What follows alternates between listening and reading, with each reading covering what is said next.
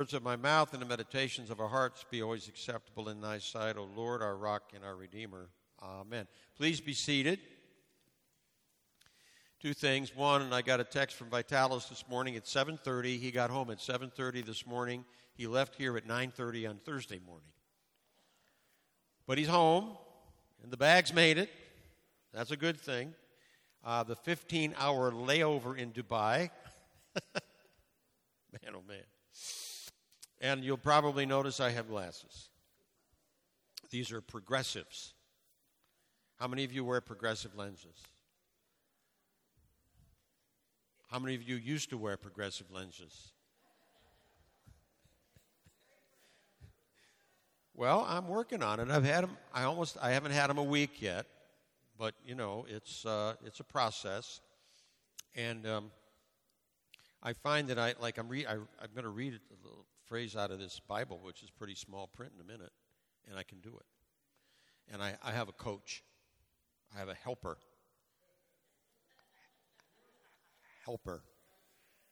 who loves me very much.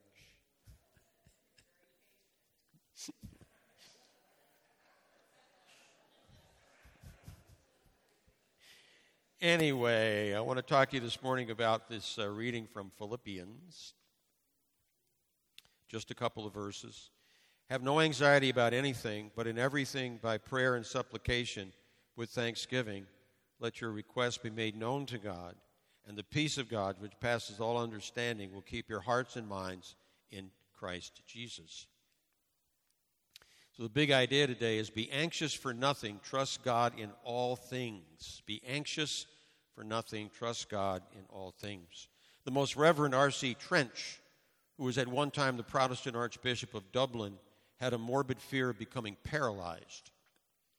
One evening at a party, the lady he sat next to at dinner heard mumbling mournfully to himself, "It's happened at last, total insensibility of the right limb." "Your Grace," said the lady, "it may comfort you to learn that it is my leg you are pinching." So sometimes it's not what we think it is, you know. They say that over 100 disease maladies are attributed to anxiety. They can be physical, they can be emotional, they can be mental. But Paul tells us today to have no anxiety about anything. I mean, what would we be anxious about today? Everything's so good. It's perfect. You know, the country's never been better. The world is at peace and rest. Nothing going wrong. Our schools, our children are getting the best education they possibly could. The economy's never been in better shape.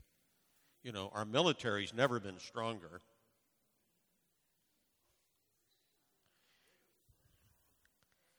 I'm in denial. Somebody says I'm in denial.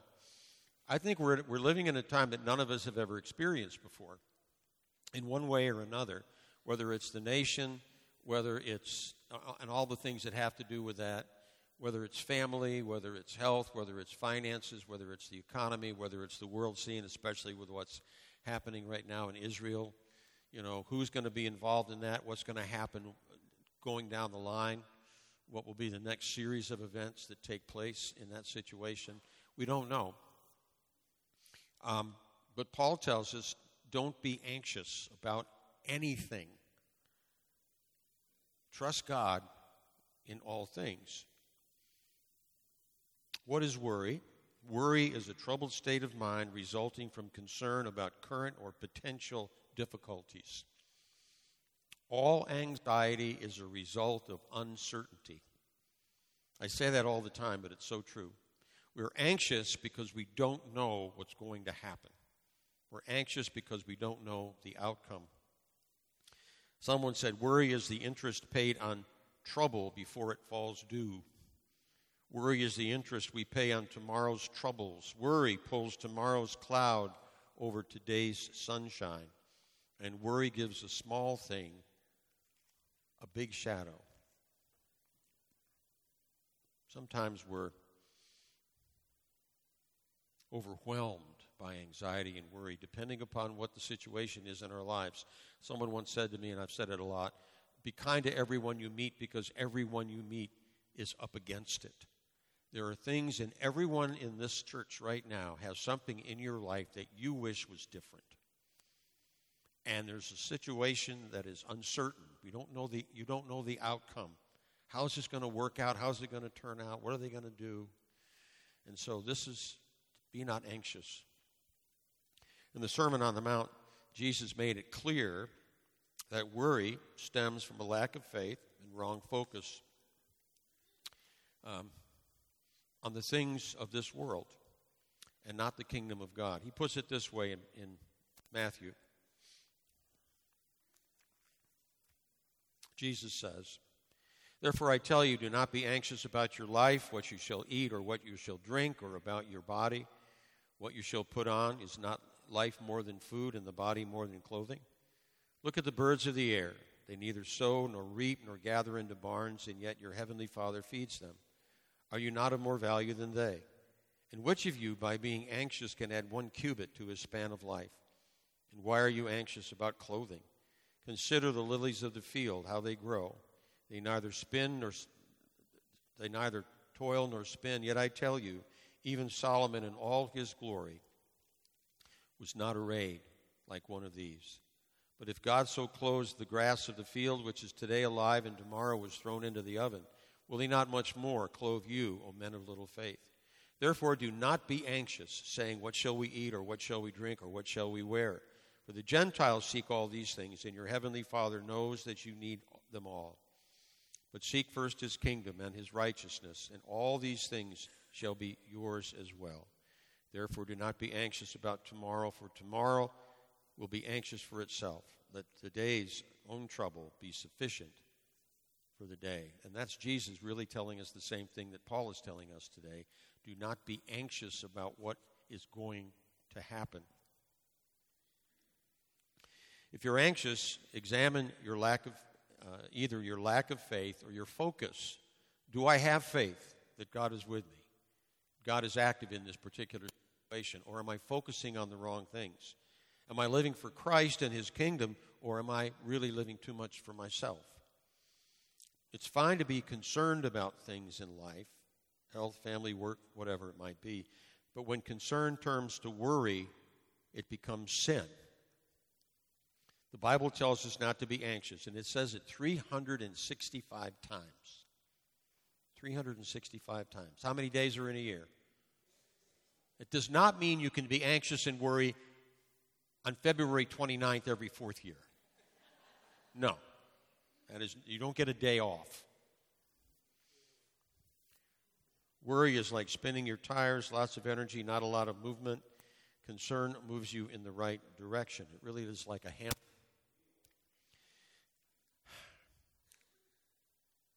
Worry and anxiety never get you where you want to go. Concern is different. Concern means you have some effect on the situation or the outcome. Concern, you can make decisions that will have an impact on whatever the situation is. But anxiety and worry, it just, you spin your wheels and you exercise, you use a lot of energy, but you don't get anywhere with it. We've all experienced this. We've all fallen into this. Paul says we must practice prayer with thankfulness about all of our concerns. And rather than talk to ourselves, we are to talk to God. Do I pray? You know, have I made this a matter of prayer? I got these glasses on Monday. And I got progressives because I wanted to be able to read the altar book and then look back here and read the thing without taking my glasses off. Okay? I've been using some driving glasses and I had readers.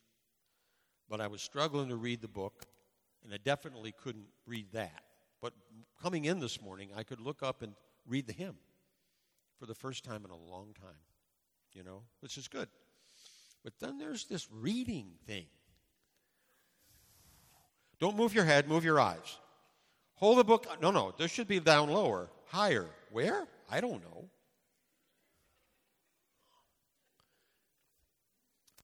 Lord,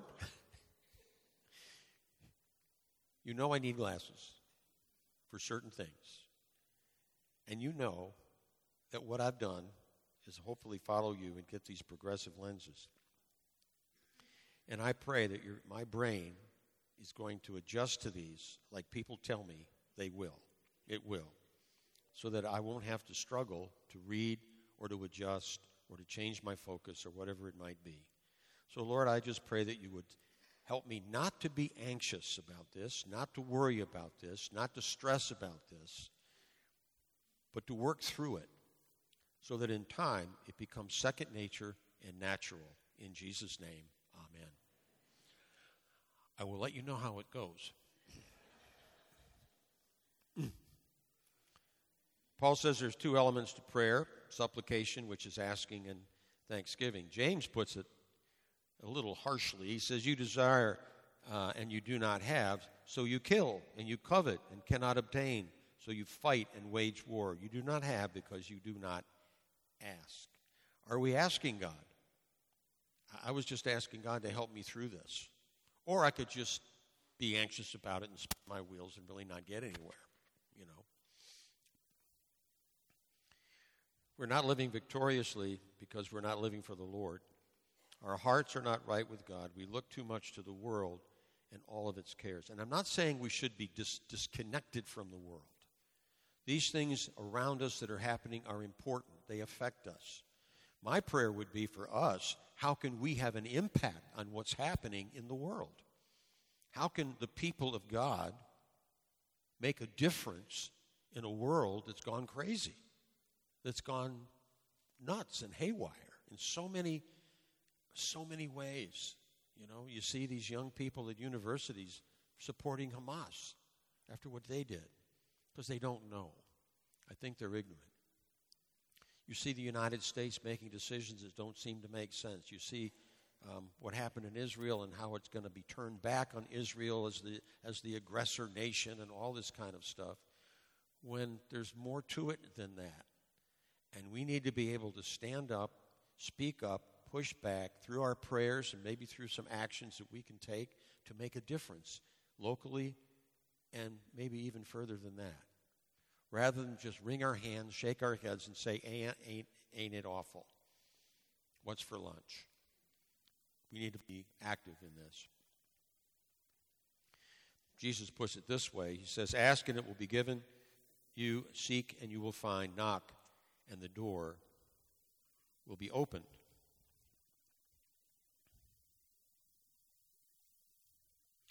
Bruce Wilkinson, I think. Whoops, wait a minute.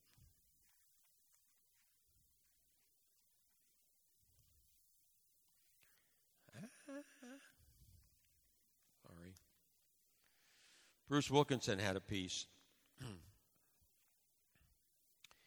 tells it's a fable about a Mr. Jones who dies and goes to heaven. Peter is waiting at the gates to give him a tour. Amid the splendor of golden streets, beautiful mansions, and choirs of angels that Peter shows him, Mr. Jones notices an odd-looking building. He thinks it looks like an enormous warehouse. It has no windows and only one door. But when he asks to see inside, Peter hesitates. You really don't want to see what's in there, he tells the new arrival. Why would there be any secrets in heaven, Jones wonders. What incredible surprise could be waiting for me in there? When the official tour is over, he's still wondering. So he asks again to see inside the structure. Finally, Peter relents. When the apostle opens the door, Mr. Jones almost knocks him over in his haste to enter. It turns out that the enormous building is filled with row after row of shelves, floor to ceiling, with each stacked neatly with white boxes tied in red ribbons. These boxes all have names on them, Mr. Jones muses along, and then turning to Peter, he asks, do I have one? Yes, you do. Peter tries to guide Mr. Jones back outside. Frankly, Peter says, if I were you, but Mr. Jones is already dashing toward the J aisle to find his box. Peter follows, shaking his head. He catches up with Mr. Jones just as he is slipping the red ribbon off his box and popping the lid. Looking inside, Jones has a moment of instant recognition, and he lets out a deep sigh like the ones Peter has heard so many times before. Because there in Mr. Jones's white box are all the blessings that God wanted to give to him while he was on earth, but Mr. Jones had never asked. That's what Paul says today. Ask. James says you don't have because you don't ask. Jesus says you don't have because you don't ask. Are there things in our lives that are different, that we would rather be different? Are we asking God to intervene, show us a way forward, show us a direction, show us a course of action that we might take to make a difference in that particular situation?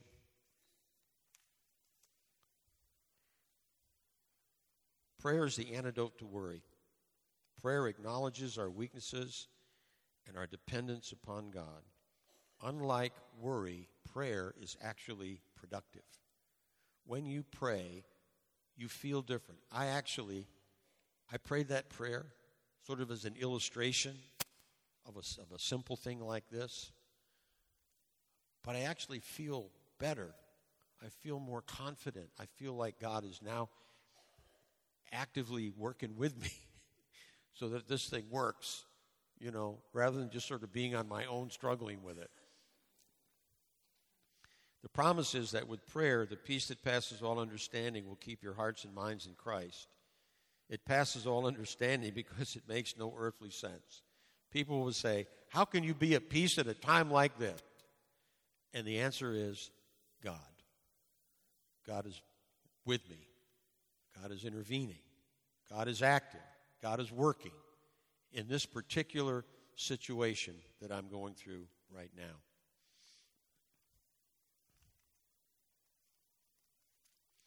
Duke University did a study on peace of mind. Factors found to contribute greatly to emotional and mental stability. There were 8 of them. 1, the absence of suspicion and resentment. Nursing a grudge was a major factor in unhappiness. Are there things in your life that you're like a dog gnawing on a bone that will never change, but you still refuse to let go? Very much like number 2, not living in the past. An unwholesome preoccupation with old mistakes and failures leads to depression. The past is the past. It can't be changed. You can learn from it. You can say, no more of that. Going forward, life is going to be different. I'm going to live my life in a different way. I'm going to make different choices. I'm going to make more godly choices than I made in the past. But if I continue to live like that, it never gets any better. This is the way, this is the future. This is the past. God wants you to be walking into the future. Too many people walk like this, looking at the past, living in the past. The future is just whatever. It doesn't work. 3, not wasting your time and energy fighting conditions you cannot change. Cooperate with life instead of trying to run away from it. A lot of things in our lives are real, but we can't change it. We have to cope with it. We have to learn how to maybe live with it and ask God to intervene to help us do that in a good, godly way. Vic, you're probably not going to run any marathons anytime soon, right? Well, you're planning on it? No. Okay. Well, but, you come here week after week with a smile on your face, and you actually show up during the week. You're not letting us get you down, at least as far as I can tell, because you've come to grips with it. This isn't going to change, There's a whole myriad of things that in your life that you wish were different, but they're not going to change. 4, force yourself to stay involved with the living world. Resist the temptation to withdraw and become reclusive during periods of emotional stress. Very often people will run and hide. They won't participate in normal activities. If you're involved with a group and there are people that come to that group on a regular basis, or somebody that normally would be in church, you don't see them for a while, or you're in a Bible study, or you're in any kind of a group, all of a sudden, Frank's not there or Mary's not showing up. Has anybody seen them? Has anybody talked to them? What's going on? Call them up. Find out what's happening. and encourage them not to stay away. Encourage them to come back and interact and be part of that group. That group loves them. They can be of help to them. Encourage that person to pray. Invite God into that situation rather than just kind of isolating themselves. Nothing good happens when you do that. 5, refuse to indulge in self-pity when life hands you a raw deal. Accept the fact that nobody gets through life without some sorrow and dysfunction. Cultivate the old-fashioned virtues of love, humor, compassion, and loyalty. Think about those things. Try to see the bright side in things that look pretty bleak. 7, do not expect too much of yourself when there is too wide a gap between self-expectation and your ability to meet the goals you have set. Feelings of inadequacy are inevitable. And I want to tell you, the enemy is whispering in your ear, you're no good, you're a failure. I told you this wouldn't work. Well, maybe it didn't work. Well, what do? We take a look at why it didn't work and we make some changes and we see if this will work. Maybe we have to align ourselves with different people the next time. Maybe we have to have a different plan or a different attitude. But if God is with us, and God is with us, He wants us to succeed in godly endeavors. He really does. And finally, 8, find something bigger than yourself to believe in. Self-centered, egotistical people are lowest in any test for measuring happiness. Find something bigger than yourself to believe in. And that would be the things of God. That would be the kingdom of God. What does God want? How can I be involved in that? How can I be of help with that? How can we have peace in the midst of the storms of life? What is it about turning to the Lord in worshipful, confident, and grateful prayer that brings calm in the churning?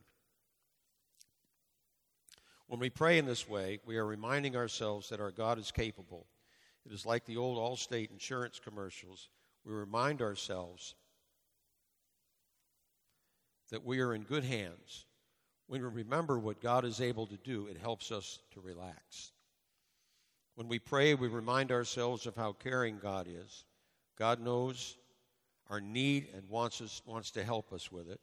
He's not indifferent. He is willing to help us when we ask for His help. When we pray, we remind ourselves of how wise God is. In our prayers, we remember that God knows what He is doing. What He allows for a reason. Now, you put these things all together, and you can see why peace comes. Let's play this out. Let's suppose you have recently had a medical test. You haven't felt well, and you're concerned. No, you're not concentrating because of the anxiety. Wait a minute. Sorry.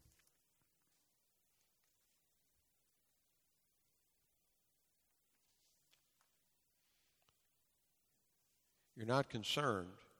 You're worried.